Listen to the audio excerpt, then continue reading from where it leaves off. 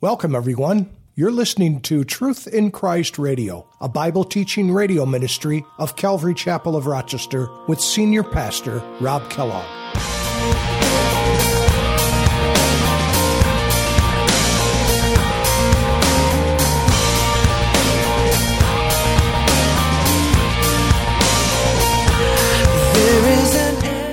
And they returned, verse 3, to Joshua and said to him, "Do not let all the people go, but let about 2,000 or 3,000 men go up and attack it.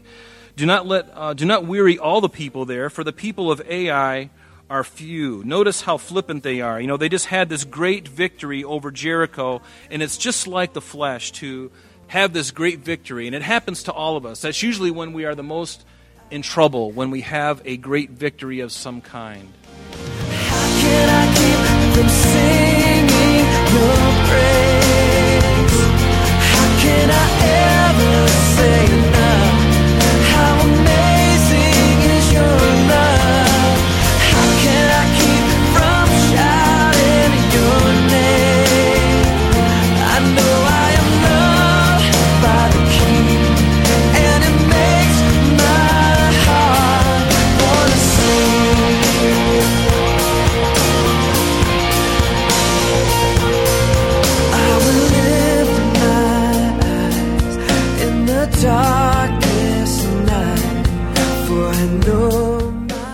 Today on Truth in Christ, Scripture says, "So the men went up and spied out Ai." Welcome to our Bible study for today. The recommendation of the spies to send only 2,000 or 3,000 men was either a response of faith or self-confidence.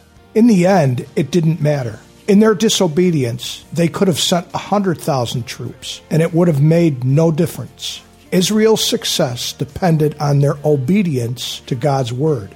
As we will learn, their disobedience caused their defeat in Ai. How often do we disobey God and are defeated? Let's listen to Pastor Rob with today's lesson. You don't even recognize it, but if you do sin, it behooves us to come and confess it like the Bible tells us to, right? To confess our sin, and then He is faithful and just to forgive us and to cleanse us from all unrighteousness. That's important that we do that. Because if we don't, and we haven't repented, what happens is we withhold from God's people the blessing that we should have brought in with us. Does that make sense?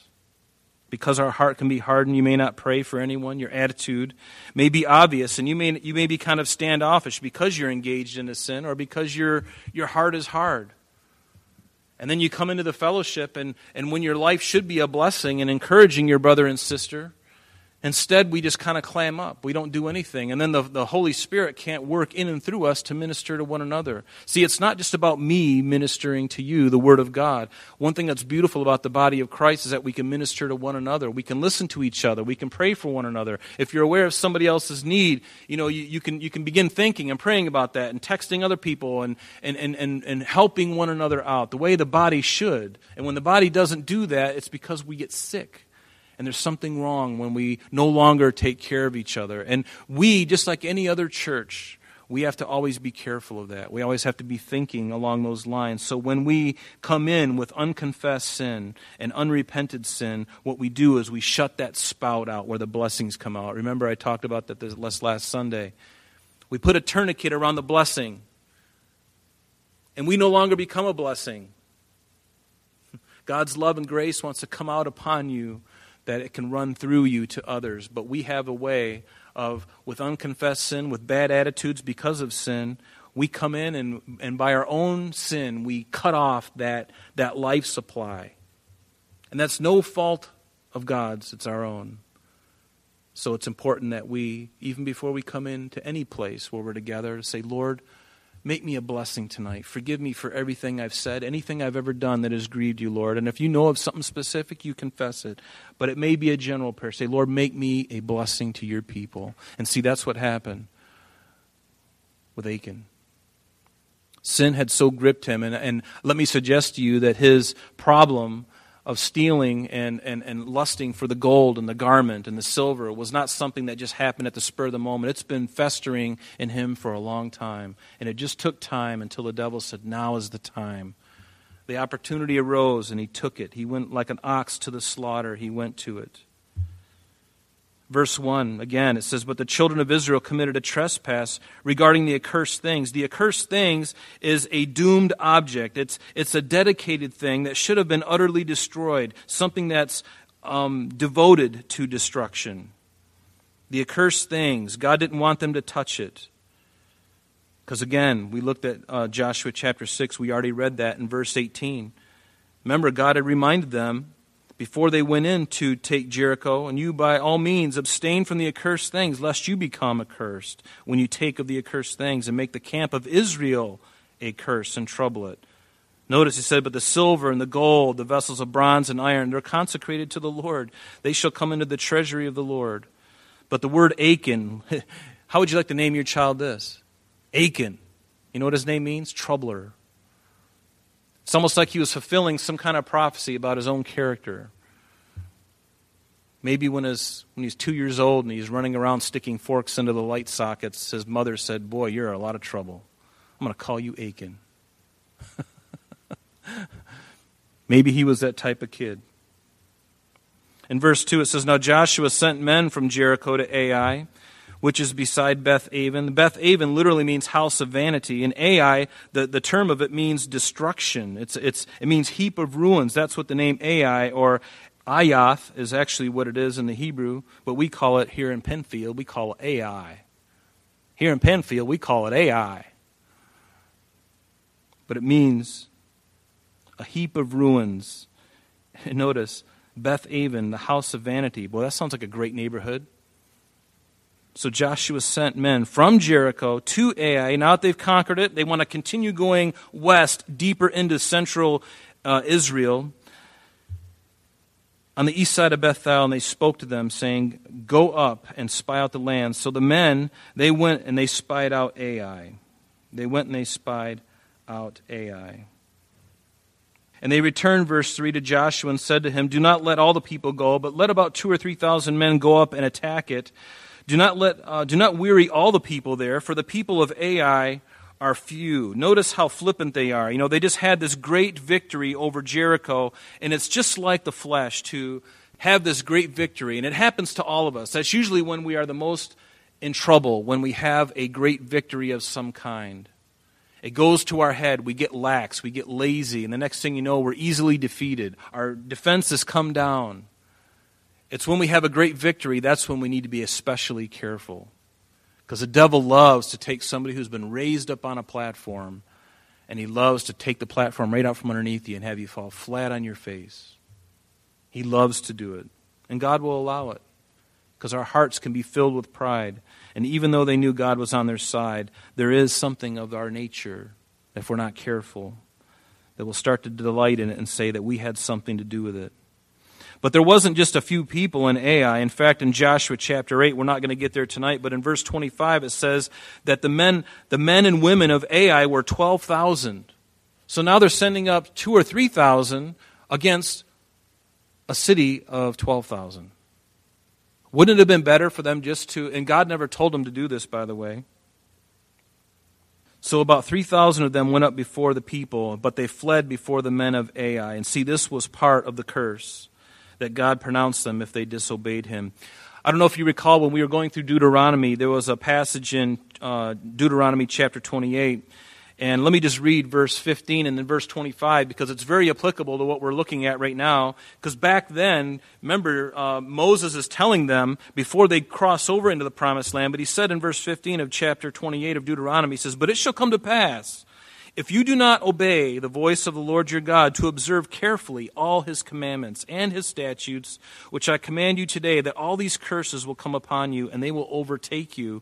And then in verse 25, one of these things, he has a list of them there, but in verse 25 he gives us one of them that's very applicable again to what we're looking at. In verse 25 it says, "The Lord will cause you to be defeated before your enemies." Isn't that what just happened?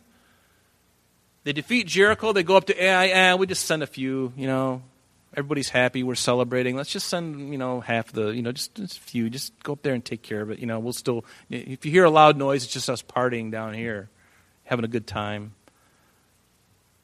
The Lord will cause you to be defeated before your enemies. You shall go out one way against them and flee 7 ways before them, and you shall become troublesome to all the kingdoms of the earth. Notice that it wasn't directed by the Lord, them just only sending a small battery of men.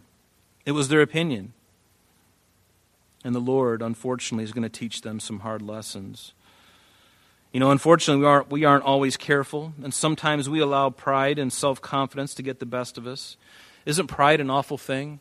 It's something that's in each one of us, and sometimes it only takes the right amount of pressure. It may take the right circumstance to bring it out in us, but believe me, if you're alive and breathing, at some point you're going to have to deal with this thing called pride. And it is an ugly thing. We know what it says in Proverbs 16. It says, pride goes before destruction, and a haughty spirit before a fall. Solomon tells us, better to be of a humble spirit with the lowly than to divide the spoil with the proud. So pride, again, one of the plagues of men.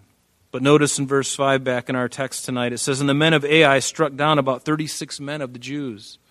36. And do you think that was the grace of God? I think it was. You know, they could have all been destroyed. All 3,000 of those men could have been destroyed. But God says, you know what? You guys have sinned.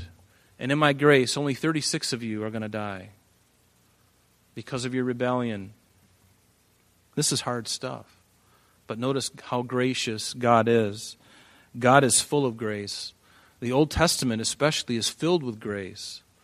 Many people have this idea that God is just angry and that the God of the Old Testament is very different from the God of the New Testament. No, God never changes. He remains the same. Did he kill David when he deserved, when the sin with Bathsheba and killing Uriah? He deserved to die, didn't he? The law said that he should die, but God forgave him. And David was broken and contrite before the Lord. And God forgave him. So the men of Ai struck down about 36 men, for they chased them from before the gate as far as Shebarim, and they struck them down to the descent. Therefore the hearts of the people melted and became like water. And then Joshua tore his clothes, and he fell to the earth on his face before the ark of the Lord until evening. And he and the elders of Israel, and they put dust on their heads. This idea of tearing the clothes and throwing dust on the heads is a very common thing that the Jews would do. It was just a sign, a physical sign of mourning. You and I might just bury our head in a pillow and make it all wet. With them, they'll tear their clothes and they'll throw dust on their heads. That was just their way of doing it. And Joshua said, verse 7, alas, Lord God, why have you brought this people over the Jordan at all? To deliver us into the hand of the Amorites, to destroy us. Oh, that we had been content and dwelt on the other side of the Jordan. Notice how quickly Joshua gets despondent, how quickly he loses heart. Because God told them, didn't he? He gave them the promise that they were going to dispossess those inhabitants of Canaan. Isn't that what it said when in Genesis chapter 15, God speaking to Abraham, he spoke to him and he says, in the 4th generation, the Jews, after they come out of Egypt, they will return here on this mountain, for the iniquity of the Amorites is not yet complete. See, God is a God of mercy. He's a God of grace. And so there was a promise that God had given to them. And Joshua knew those promises because God had promised it to Abraham. He promised it to Isaac. He promised it to Jacob. He promised it all the way down the line. And so when they get defeated like this, naturally you're going to be like, what happened? Did God leave us? Or is he with us still? In verse 8 he says, Lord, what shall I say when Israel turns its back before its enemies? For the Canaanites and all the inhabitants of the land will hear it, and they will surround us, and they'll cut off our name from the earth. Then, what will you do for your great name? Notice, they remembered the promise. God had promised them victory, but there was sin in the camp. And you know, sin not only affects those associated with it, but it also causes the enemies of God and His Word to be emboldened to come after them. When they see a weakness, a chink in the armor, boy, the enemy is right there to exploit that. And the enemies of God, they've also seen Him, the Lord, chastening His own people. Because God wasn't going to chastise one nation because of their sin and then let His people who he has called by his name, his special treasure. He wasn't going to just let them get off scot-free. No, God was harsh with his own people when they needed it, when they needed to be chastened. But chastening is different. Chastening is always with the idea of instructing, to encourage to do the right thing. A big difference between a father who sees his son do something wrong and just beats him for it without telling him anything. But then the other father who sees his son does something and says, "Son, you know we've told you not to go out to ride your big wheel off the end of the driveway here and go out onto the street. We've told you that several times. Now you know what the consequence of that is, don't you?" "Yes, Daddy, I know." "Okay, let's go inside. Let's go up to your room. Pick a belt." That's what my mom did. She told me to pick a belt, and I thought I was really wise at 6 years old.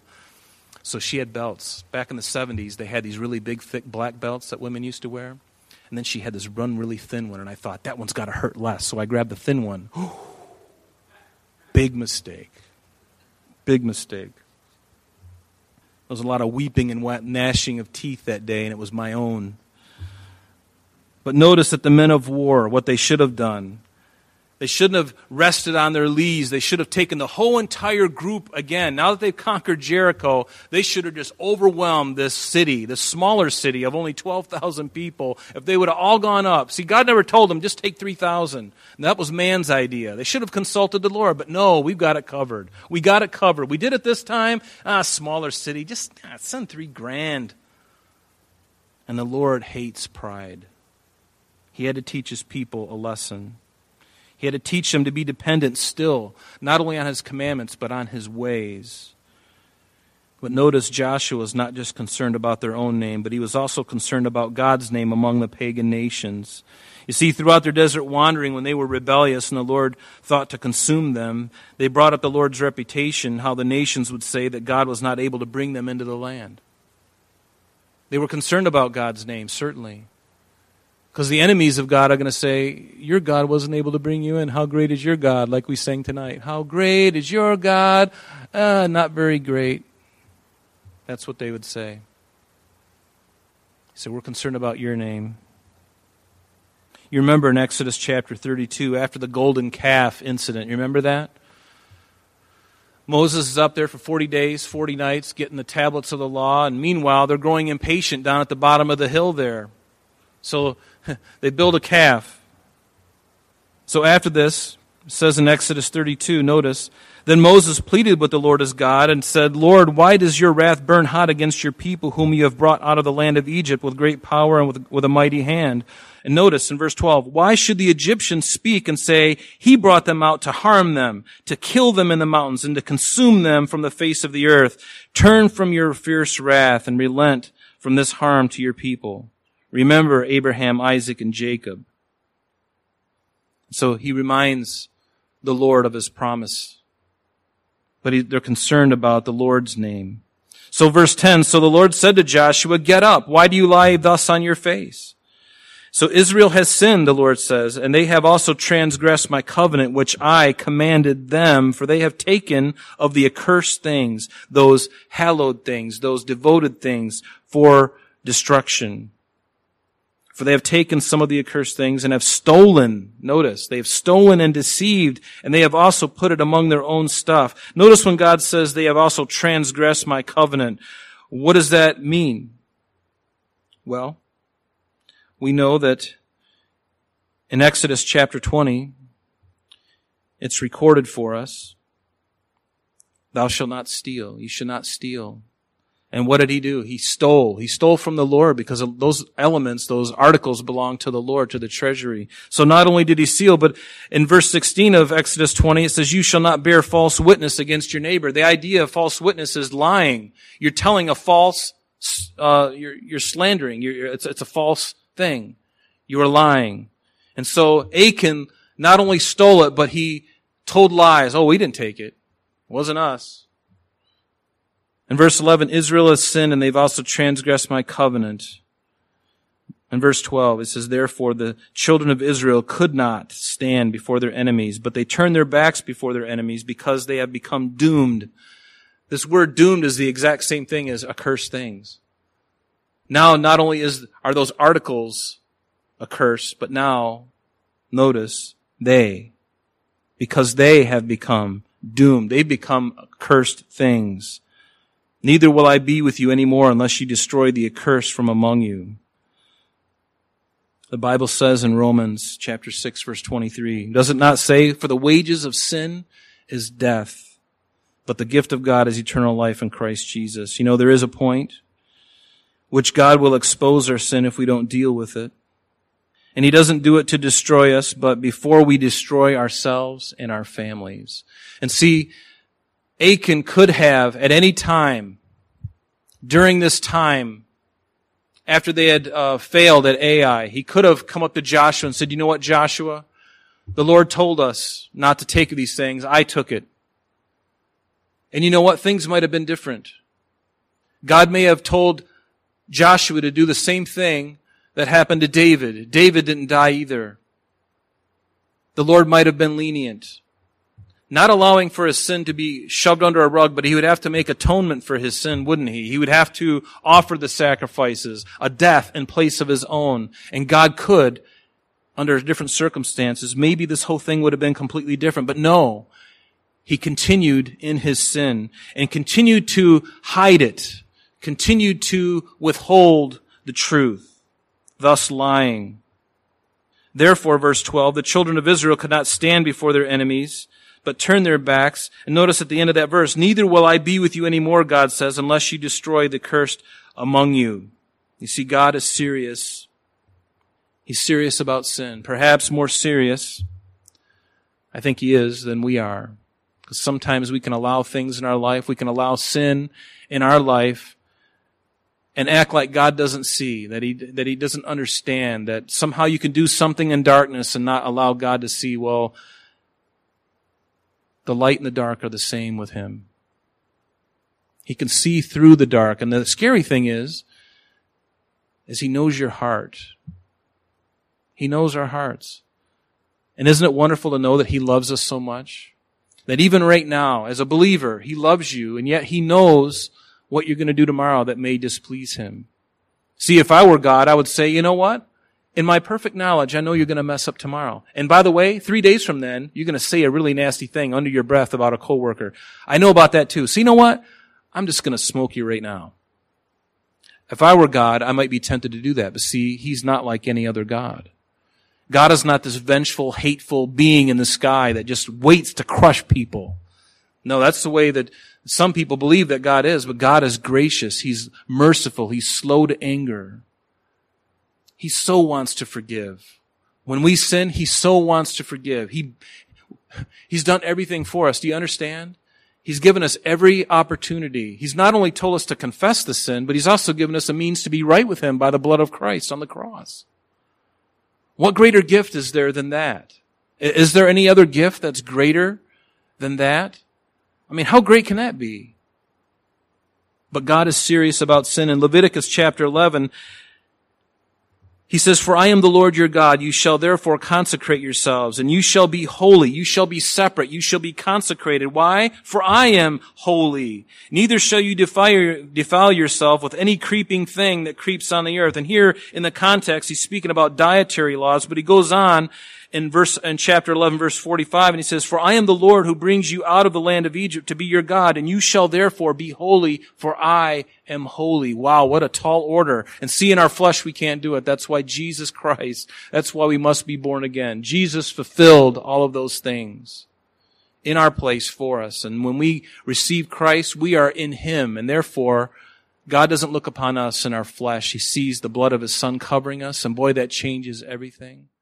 I'm sorry, that's all the time we have for today. But please join us next time as Pastor Rob continues our study in the book of Joshua.